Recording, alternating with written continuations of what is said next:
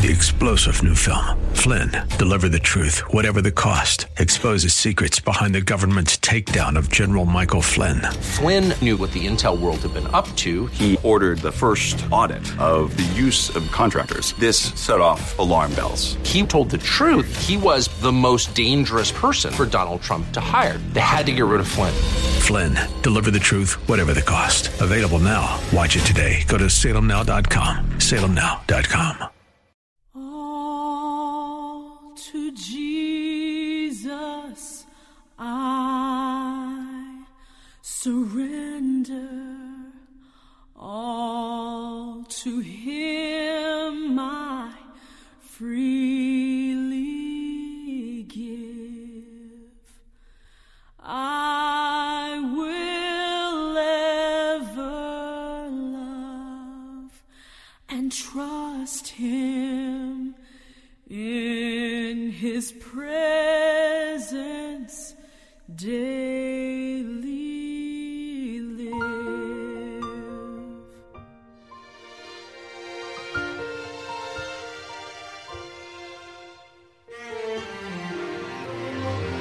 All to Jesus I surrender humbly at His feet I bow. Worldly pleasures all forsaken, take me, Jesus, take me now. I surrender all. I surrender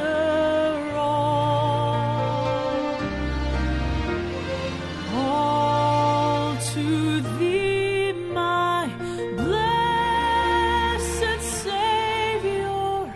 I surrender all.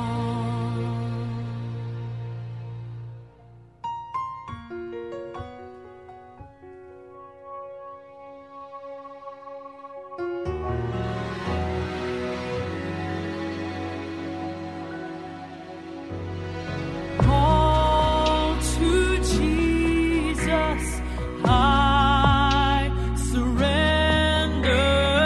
Make me Savior, wholly Thine.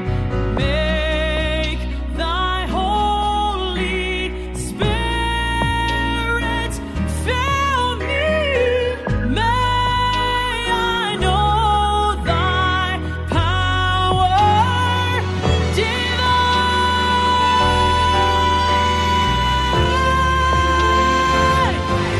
Oh, I surrender all. Jesus, I surrender all. All to Thee, my blessed Savior, I surrender all.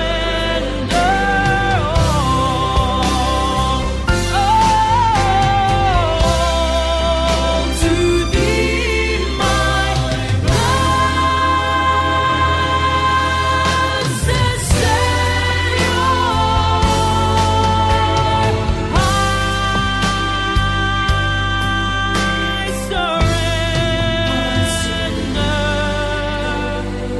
all to Thee, my blessed Savior, I surrender all.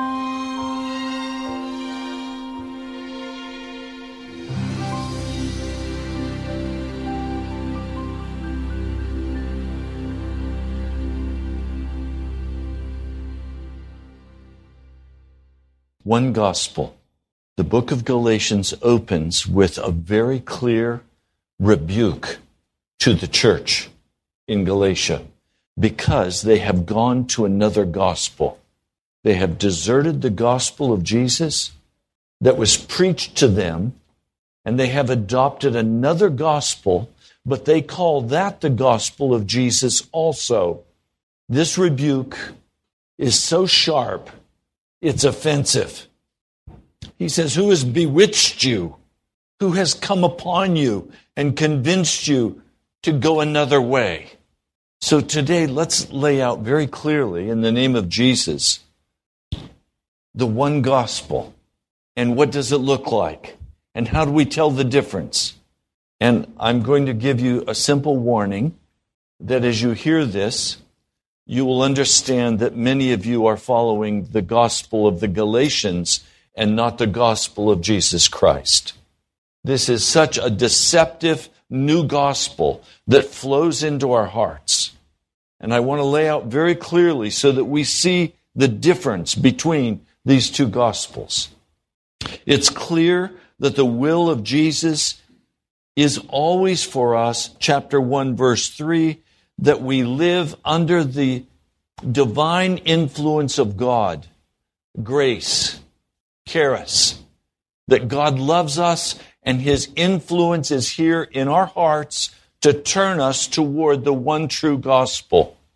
He also wants us to have peace. This is not shalom, but it means harmony and prosperity. God wants to bless us. He wants us to live in an atmosphere that is not hostile. He wants us to live in an atmosphere that is peaceful. He does not want to bring trauma into our lives. It is not His will that we live beat up and sorrowful of heart. So the gospel that I'm going to share with you is the gospel of Jesus that brings that harmony. The other gospel brings constant difficulty, brings constant harassment that overtakes our soul and makes us want to give up. It says in chapter 1, verse 4, that the Lord Jesus gave Himself for us to pluck us out of this painful, present evil age. And evil, of course, does not mean sinful age. It means bitter toil, hardship. Now, verse 6, I am astonished that you are so quickly deserting, changing sides. I'm astonished, he says, that you have so quickly transferred your allegiance to another gospel, to a different gospel, which is no gospel at all. Some people are throwing you into confusion and are trying to pervert the gospel of Christ. But even if we or an angel from heaven should preach a gospel other than the one we preach to you, let him be eternally condemned. You can tell. The Apostle Paul is hopping mad. He's angry. Righteous anger for the sake of the gospel of Jesus. It breaks his heart to see God's people turn to a different gospel that is no gospel at all. Now in verse 10 he says, am I now trying to win the approval of men or of God? Or am I trying to please men? If I were still trying to please men, I would not be a servant of Christ. So let's be very clear. The true gospel is not man-pleasing. The false gospel is exceedingly pleasing to man. Is it any wonder then that most of the Christian church in America has gone to the false gospel? Because it pleases them. It gives them a sense of accomplishment, a sense of belonging. It gives them a sense that they can continue to run their own lives and make their own choices, and that that's okay with God. God helps those who help themselves, is what this false gospel teaches. Paul is saying, I am not going to try to please you. I am not here to please you. I am here to call you to leave the way of the flesh and come to the true gospel of Jesus Christ. And then he begins to talk about how he received this gospel as a revelation. He talks about his way of life in Judaism, where everything was about doing it according to the law. He talks about how he finally went up to Jerusalem and presented himself. All of this is review of last Sunday. Now it comes to this verse, and this is where we begin today. We who are Jews by birth, verse 15 of chapter 2, we who are Jews by birth and not Gentile sinners, know that a man is not justified by observing the law, but by faith in Jesus Christ. This word justified, we have to have a very clear understanding. The modern church teaches very clearly that justification is a legal agreement. That justification means that I am pardoned for my past sins. From that point on, I live under the blood of Jesus, declared righteous, but continuing to walk in sin, and can never be delivered from that sin until I die. And so basically, death is their Savior. This theology is only possible if it fits in with what Paul is saying about another gospel. That is a false gospel. Let me try to speak about this change to the new gospel and what it looks like.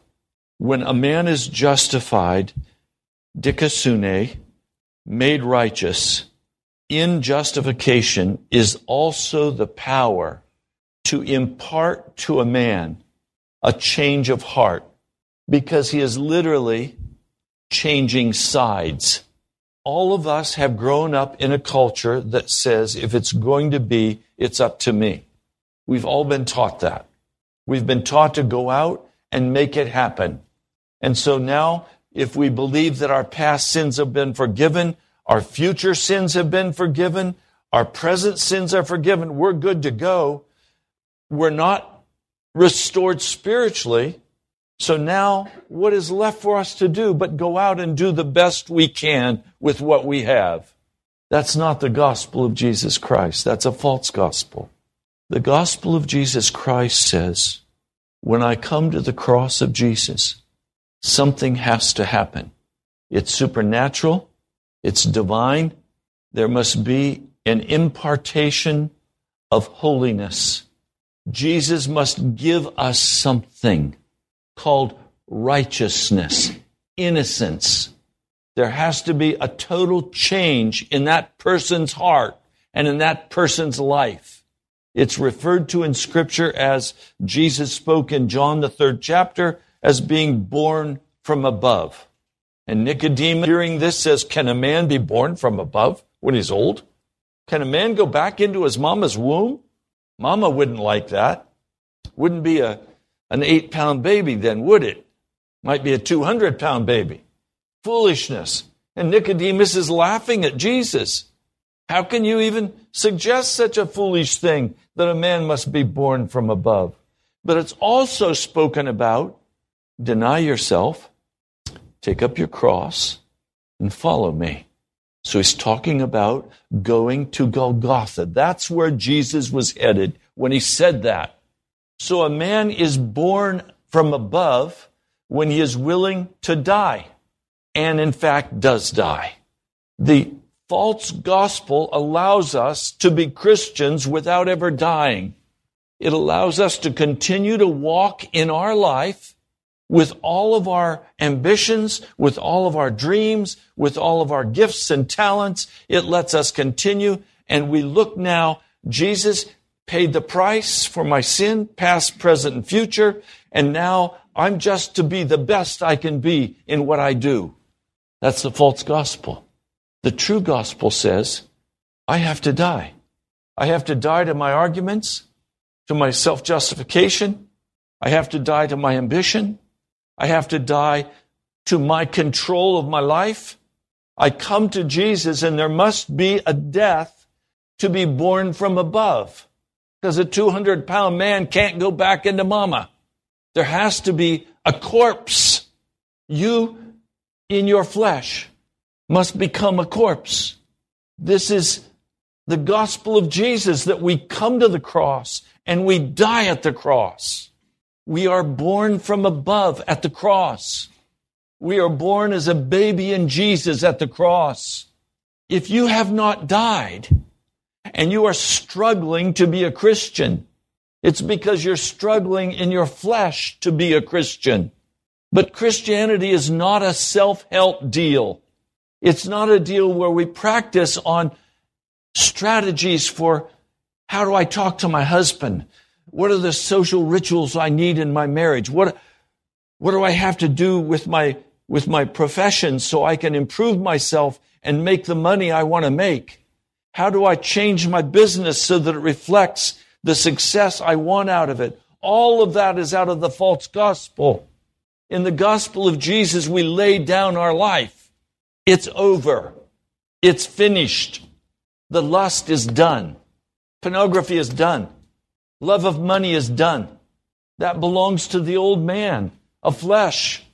Anger and bitterness, arguments. It's over. That belongs to the old man that died. We have to have a very clear understanding in our mind what it costs to become a Christian. We give up our life like Jesus Christ gave up his life. He didn't say, take up your cross and follow me as an exercise in weightlifting. It wasn't a yoga exercise. It was meant for the flesh to die, to be finished. If we do not die and remain in Christ, we are in a false gospel. And you can see, you can feel in your own heart, what I'm saying is not pleasing to the human heart. The human heart does not want to be told, you have to die. We want to be told instead, look, if I do these things and I do them right, God will bless you. If I do these things, then God owes me. God doesn't owe us anything except hell. He owes us his judgment. He doesn't owe us love. He doesn't owe us salvation. He doesn't owe us anything. We are a part of the prison planet called Earth. We are a part of the rebellious people who have been declared guilty before the throne of God. We don't come demanding of God.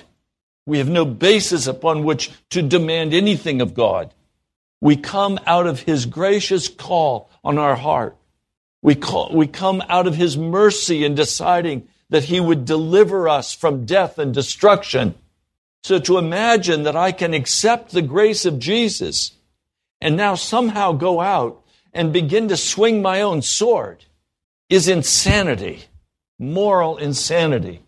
There must be a death. Let me read this scripture to you. Verse 15 of Galatians 2.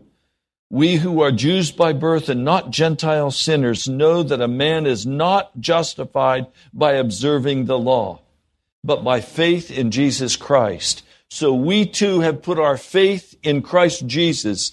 That is absolute persuasion and fidelity. We have placed our future in the hands of Jesus, that we may be made righteous, justified by faith in Christ, not by observing the law, because by observing the law, no one will be justified. Now, if while we seek to be justified in Christ, I want you to see that, this justification in Christ is not an easy turnover deal. None of us die with dignity. There's one farm animal that dies with no dignity. That's a pig. Pigs don't die with dignity. We don't die with dignity. It's not pretty to watch the flesh be put to death. Watch this. If while we seek to be justified in Christ, it becomes evident that we ourselves are sinners, does that mean that Christ promotes sin? Absolutely not. If I rebuild what I destroyed, I prove that I am a lawbreaker. So many times, a person will begin to enter into the process of dying, and then halfway through, grab a hold of the gospel and say, oh, I'm saved, I'm forgiven, I'm good to go. And now off on their own they travel, and they begin to rebuild in their hearts what the Holy Spirit was beginning to put to death. I've watched many men and women shipwreck their faith because the dying became too hard. Now, some of us can die quickly and easily. Others of you will take 10 years to die. There's no reason to take 10 years to die, except some of us are more resistant to death than others. Some of us are real hardheads, and we want to follow Jesus and say we're a Christian and still be a hardhead and still demand our own way, still be offensive, still be judgmental, still be pushing out the flesh. If we rebuild what's destroyed in the Spirit, does that mean Jesus is approving? Is he a minister of sin? No. So the false gospel is a pleasing gospel to our flesh because it lets us think we are saved while we work hard on changing what we want to change and creating our own life as we want to create it. Isn't that the best of all possible worlds? No, it's not. I'll tell you why.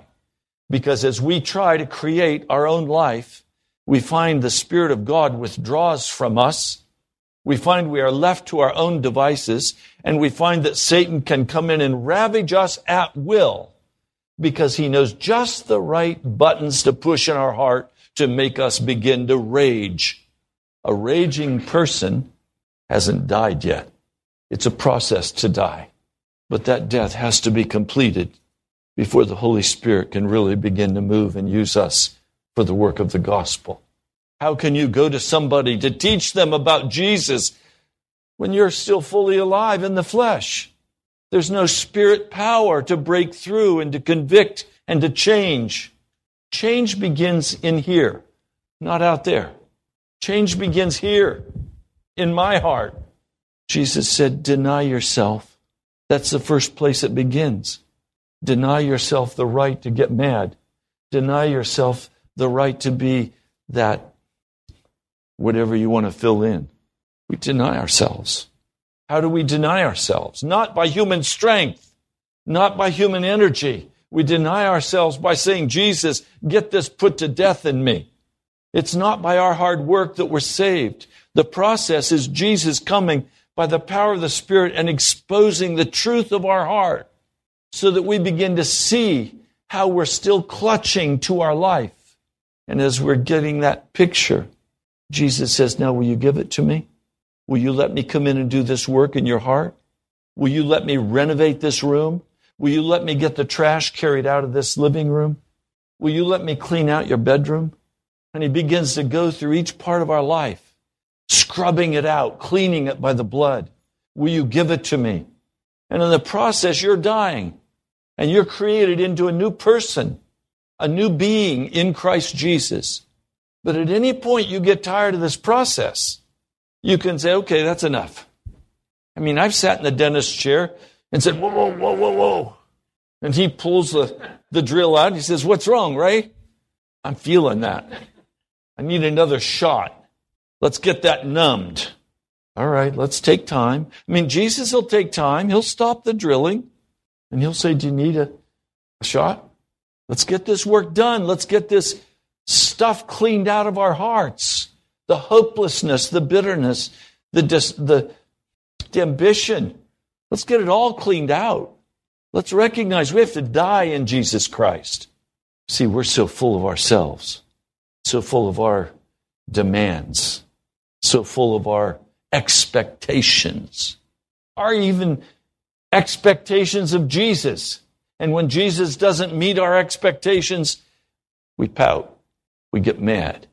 We say, what's this deal? I gave myself to you, Jesus. You're supposed to... And we begin to tell God what his job is. Can I tell you? He hung the earth in space.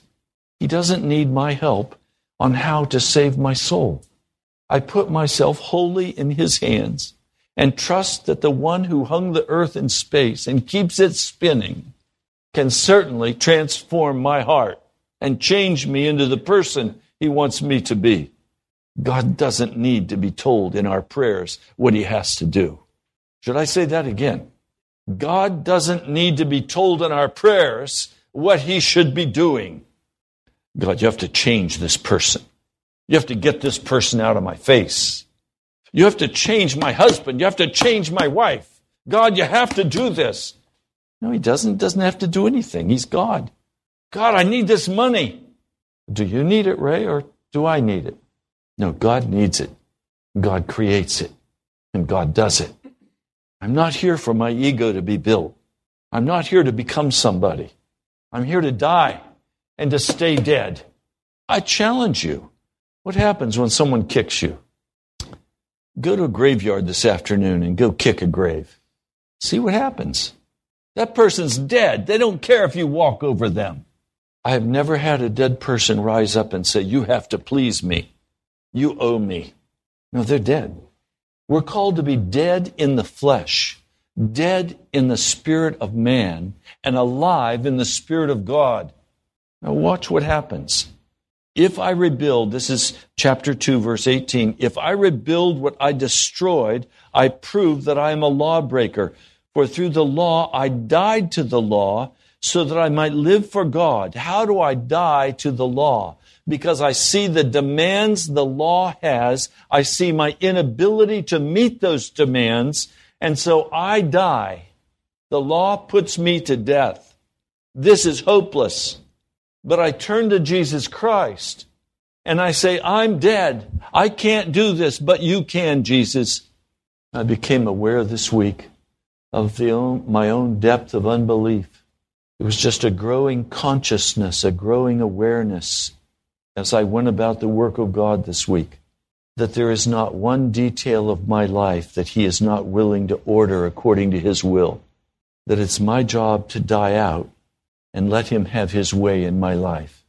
It's not by chance that I'm here at this pulpit with you today. I didn't choose this. The Lord chose this. He chose for you to be here. He sent you. I don't want anything in my life anymore that comes about by my flesh. I renounce everything that comes about by my will. I want what Jesus wants. And when we begin to understand that He is the one in control. Now, earlier, our brother testified that when they went to Detroit, it seemed like God pulled back. How many times I've experienced this, where I'm very clear God wants me to go somewhere. He wants me to do something. And I say, great, let's go. I'll obey you. Let's go. And I get there and He's gone. And I used to say, Lord, it's like you've gone on vacation. Where are you? And what I've learned is that He leaves, He pulls back in order to see whether or not I will press in. And whether or not I'll think, okay, He's not here, I'd better go ahead and get something started here. And if I get something started, then I'm responsible to keep it going. And so now suddenly I have to become a people pleaser to keep people coming to my deal, to keep happening what I want to have happen. And now you have the modern church. Great business, filled with entertainment, filled with things of the flesh, because the Holy Spirit's not directing it, and He's not building it, He's not creating it. Human spirit is building it and creating it. So now the game has to go on, so you do whatever you have to do to keep all the plates in the air. I will not live that way. I want what Jesus wants. And if that's nothing happening, then I want nothing happening. I want Jesus to come and finish utterly and finally and fully the transition from all ways of the flesh into all ways of the Spirit of the living God. Now, how do we get there? Well, let me talk briefly about my experience in this. When the Lord told me to close the church that was my church, that had been produced by my own guerrilla marketing, a large, successful church, we closed the church and went off salary. And I was clear that we were to go somewhere else and begin again. And so we sold our furniture, we raised money, and we moved to Moreno Valley, California. And we were there to start a new church. So I immediately went out and rented office space in a space where the church could meet to begin, signed a contract, got a nice house, signed a contract. We're ready to go. And God went on vacation, and we were hung. And that began a period of time, on one side, desperately looking for a job, even investing the last monies we had in franchise opportunities, and everything we touched crumbled and went to nothing. So we took the last $4,000 we had of credit, on a credit card and invested it in one last business attempt. After they got our money, the company went bankrupt. The president was embezzling. We lost it. My wife was able to find a job, director of operations for a large hospital concern, and she began to work for a nephrologist, a kidney doctor, who was the chairman of the Orange County Medical Society. Very reputable man. And then we learned what a Sikh Indian believes. And he told her that he had been praying at his altar in his home, and his God had told him to hire her. And as soon as I heard that, I said, Jan, we're in trouble. Because it wasn't the Spirit of God that brought that job, it was the devil. And then all kinds of spiritual manifestations began to happen around us. We would be sitting at our kitchen table, and there would be a loud knocking on the clear glass sliding door. And I got up and swung the door open, and there in front of me was a demon spirit, swirling, screaming. We were terrified.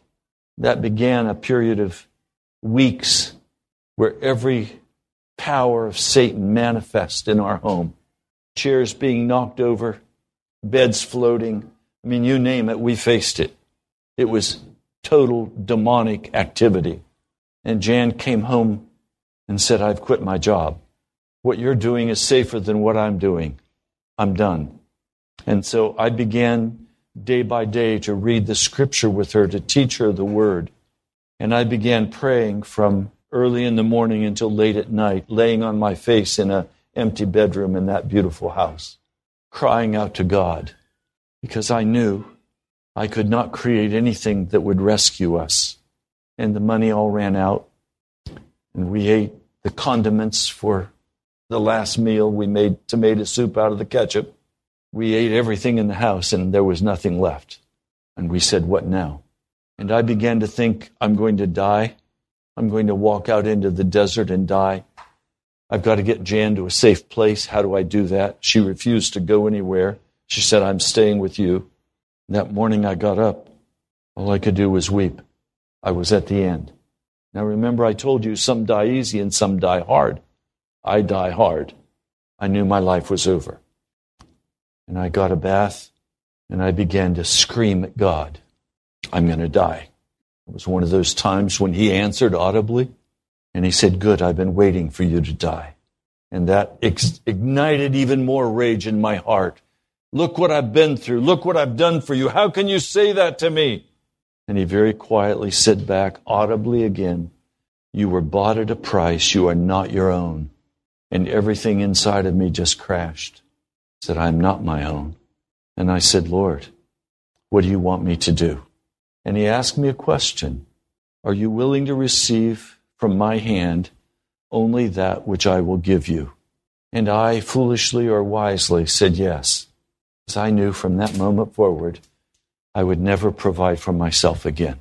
That either he would provide for me or I would die.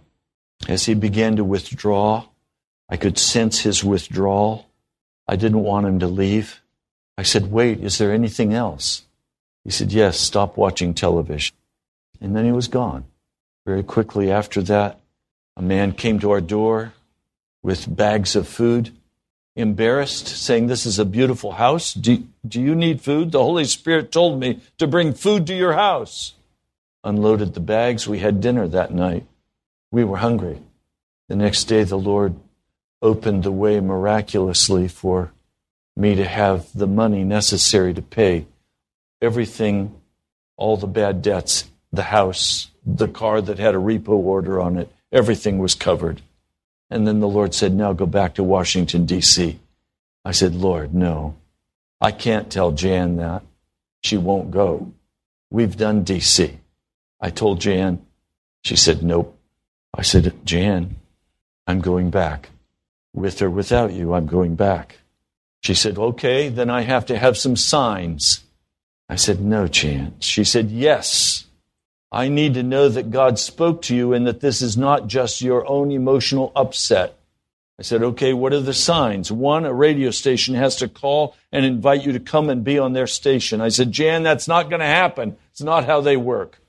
And not only that, they have to give you a free program to do. I said, Jan, that's not how they work. 2, property has to be donated for the new church. 25 acres. I said, Jan, you're crazy, but let's pray about it. So we got on our knees and began to pray, and while we're on our knees praying, our telephone rings. Jan says, you better answer it. That's sign number 1. I went and answered the telephone. It was the manager of a radio station, Christian station here in D.C., saying, Ray, we need you to come back to Washington. I'd like you to do a show for me. I said, what? Yes, we have a half-hour show. We'd like you to do it. We won't pay you, but we won't charge you. And in addition, we'll give you a very good price on your own program. I said, I'll pray about it. I went back and told Jan, and she said, you're halfway there.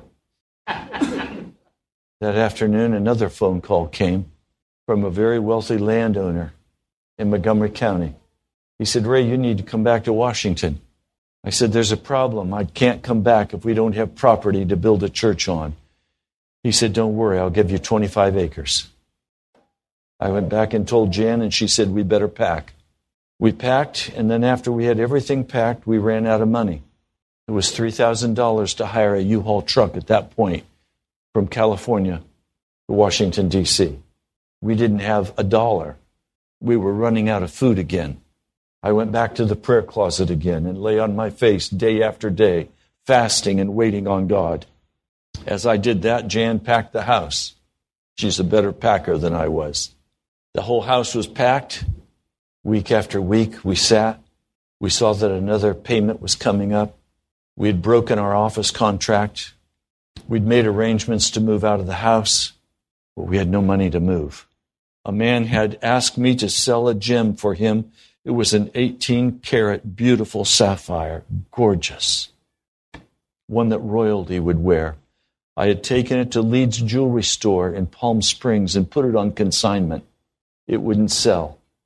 One morning, the phone rang, and it was the representative from Leeds Jewelry Store saying, your sapphire just sold. What do you want me to do?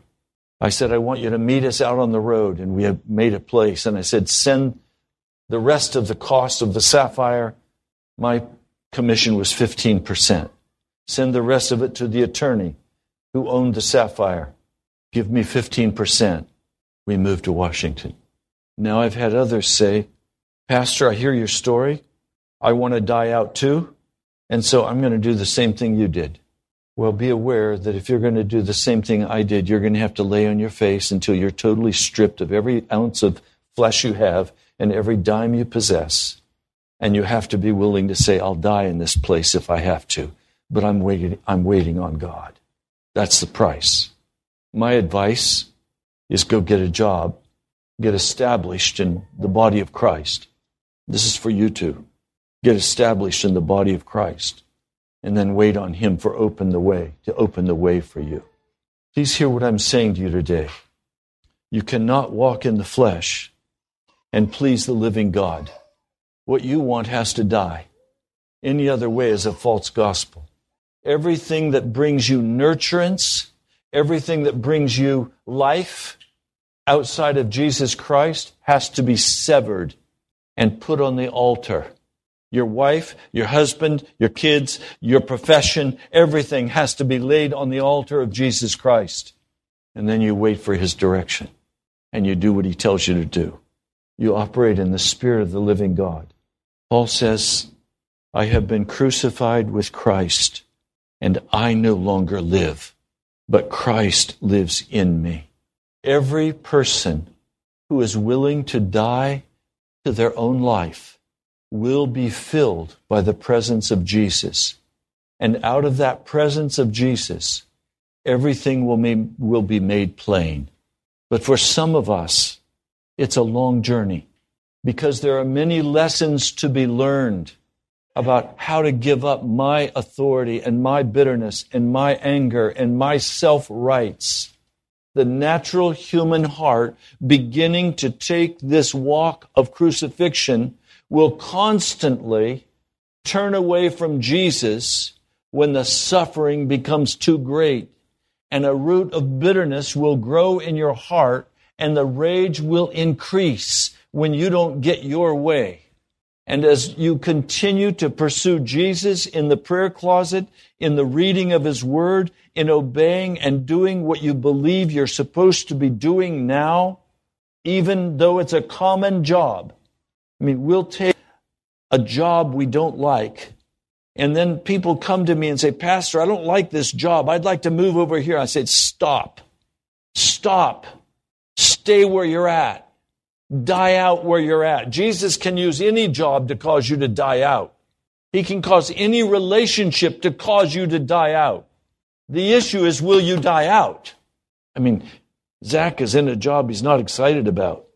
Nothing in that job pleases his flesh. I wouldn't have told him to take it, but he didn't ask me, and that was okay. He took it.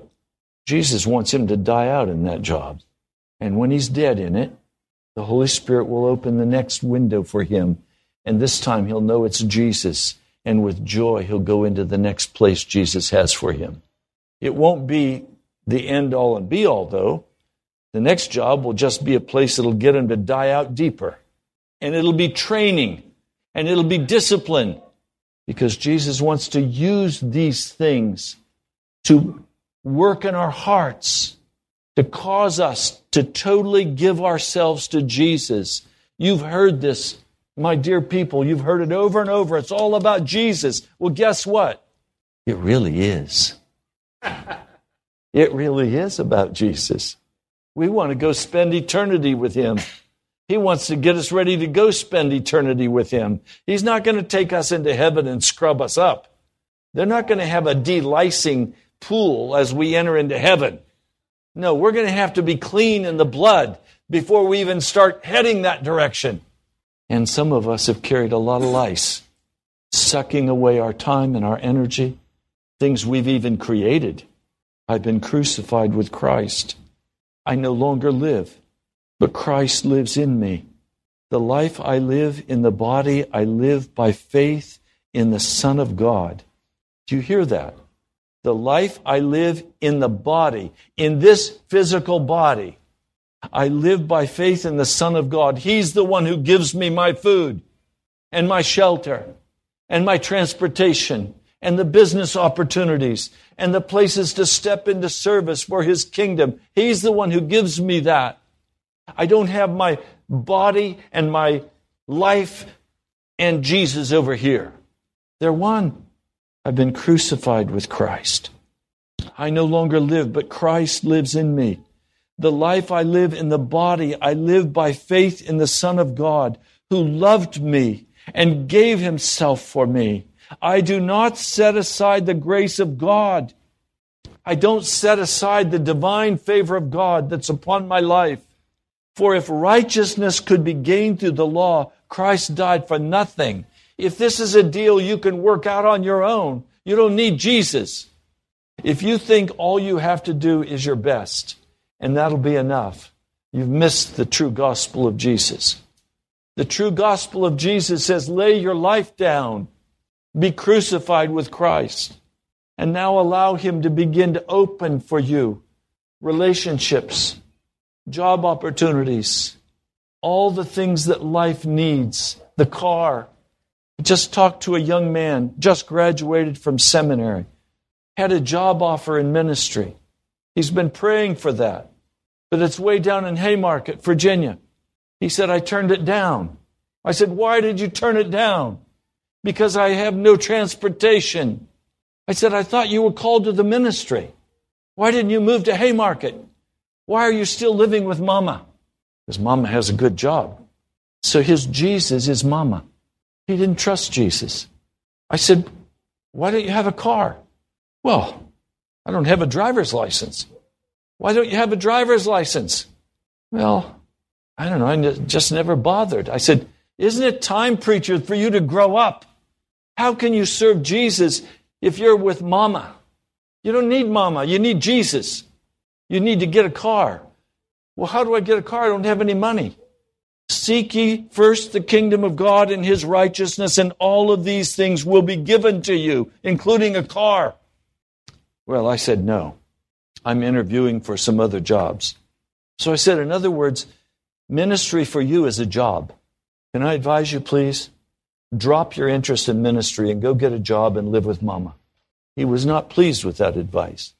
Come on, it's time for all of us to grow up in our death, in our crucifixion, to stop dwelling in anger, stop the hostile words in our heart, stop turning away from Jesus, put our trust in Him, cry out to Him, ask that the gates of righteousness would be opened for our lives and our hearts, that we could be like Jesus and watch the miraculous things. If He can hang the earth in space, can't He hang your life in space without mama? This Jesus we serve is awesome. Nothing is too hard for Him. He can change a man or a woman's heart. He can heal the broken body. He can open doors of opportunity that we could have tried for years to force open and never successfully do it. I want Jesus. I don't need religion. I need Jesus. Ask Jesus what the next step is in your crucifixion and ask Him to hurry and get it done. You don't need to spend the next year getting crucified unless, like me, you were hard-headed and slow. This is not a work that needs to take a long time, but most of us make it take a long time. And that's okay. There are lessons we have to learn. Some of you in this room have been fighting with God for a long, long time. Isn't it time to give up the fight? A young woman came on Friday night to the house for the meeting, and as soon as the meeting was over, I turned to her. She was sitting next to me. I turned to her and I said, "Are you still with this non-Christian man that you were with a year ago?" And she said, "Yes, I am." I said, "How's it going?" She said, "Well, we just broke up again." I said, "Is it done? Are you willing to wait and let Jesus bring the man into your life that He wants you to have? Or do you have to have this man?" Well, she smiled and she said, "There's a lot about him that I really love." I said, "Is he a man or a boy?" She said, "Well, Pastor, I'll be honest, he's really a boy. He's never grown up." I said, "So you want to raise him? You want to be mama? You want to raise this boy?" "No, I don't. I want him to be a man." "Well, you think you can force him to be a man?" "No, but if I keep loving him, he might become one." I said, "My dear, you told me all of this 1 year ago. If I'd played the play recorder of last year, you would have heard yourself saying all the same things.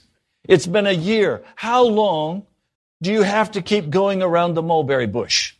Isn't there some point where you have to grow up and say, I'm not going to waste another year of my life in this deal? Isn't there some point where you have to begin to walk righteous before God? So I have a suggestion for you. Why don't you put this young man, this boy, in the hands of Jesus and keep your hands off him and walk morally clean before God? I said, "Are you morally clean?" "No, I'm not." "Well, you're in trouble with Jesus. So how about walking morally clean with Jesus and put this man and ask Jesus to either grow him up or kick him out? He'll do it." You hear what I'm saying to you? Are you still saying things that you were saying a year ago or 6 months ago? Still the same excuses, still the same bitterness, still the same anger. Isn't it time to be crucified with Christ, to lay our lives down? That's the gospel.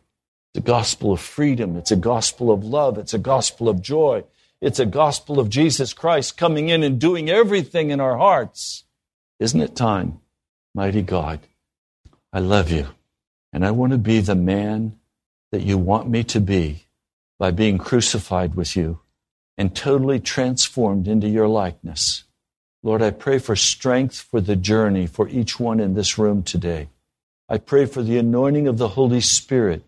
For Lord, we're all at different stages in this dying and living process. And Lord, when we become men and women, you give us assignments that are absolutely incredible and life-threatening. You did for Paul. You sent him out. You did for Peter. Lord, all the apostles, but John, you had them martyred.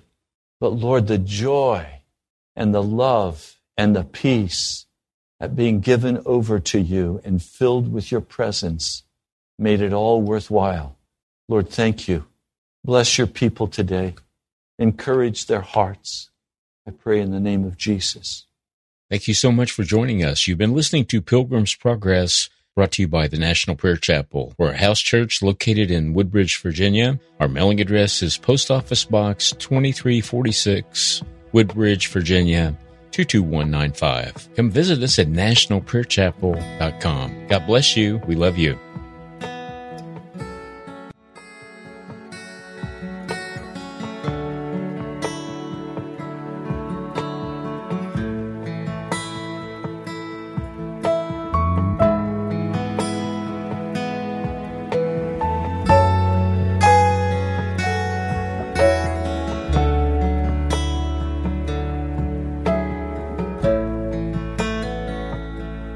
Lord, we pray. Lord, we bow. In holiness we seek you now. In solemn prayer we seek your face. Lord, cover us with power and with grace. And with grace.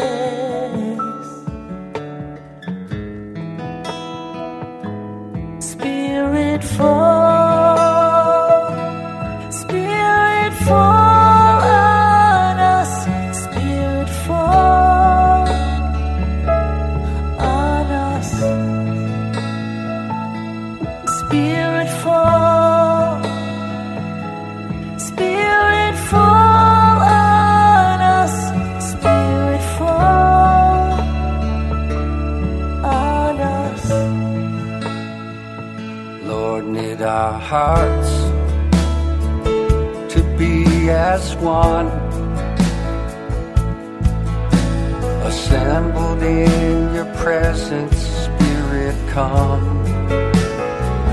We want to hear,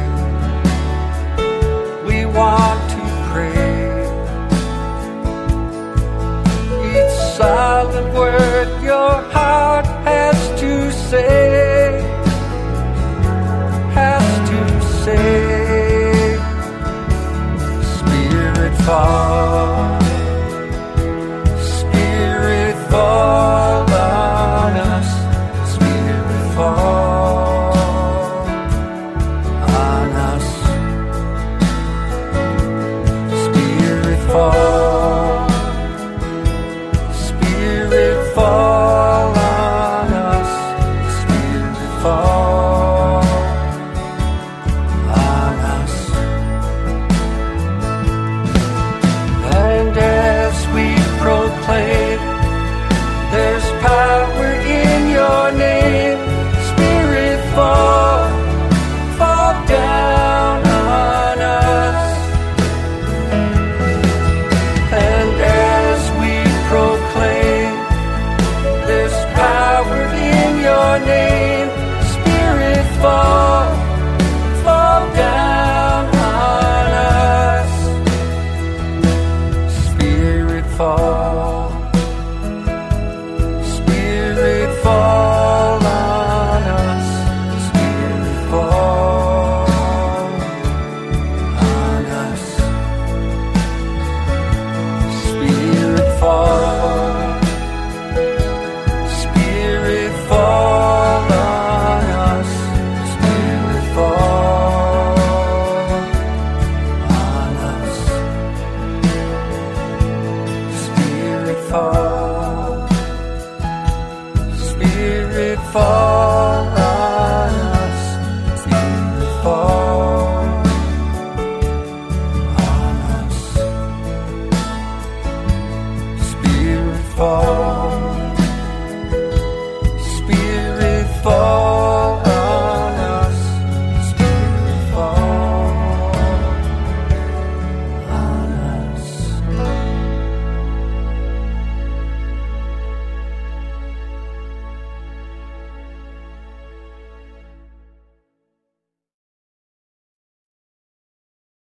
3-star general Michael J. Flynn, head of the Pentagon Intelligence Agency, knew all the government's dirty secrets. He was one of the most respected generals in the military. Flynn knew what the intel world had been up to. He understood its funding. He ordered the first audit of the use of contractors. This set off alarm bells.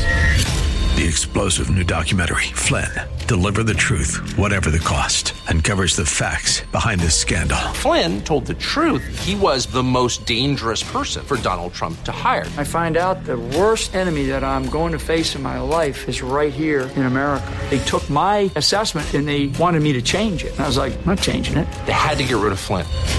With in-depth interviews, archival footage, and never-before-seen personal records of the man behind the headlines. I just felt like I was drowning. Flynn, Deliver the Truth, Whatever the Cost. Available now. Watch it today. Go to salemnow.com. salemnow.com.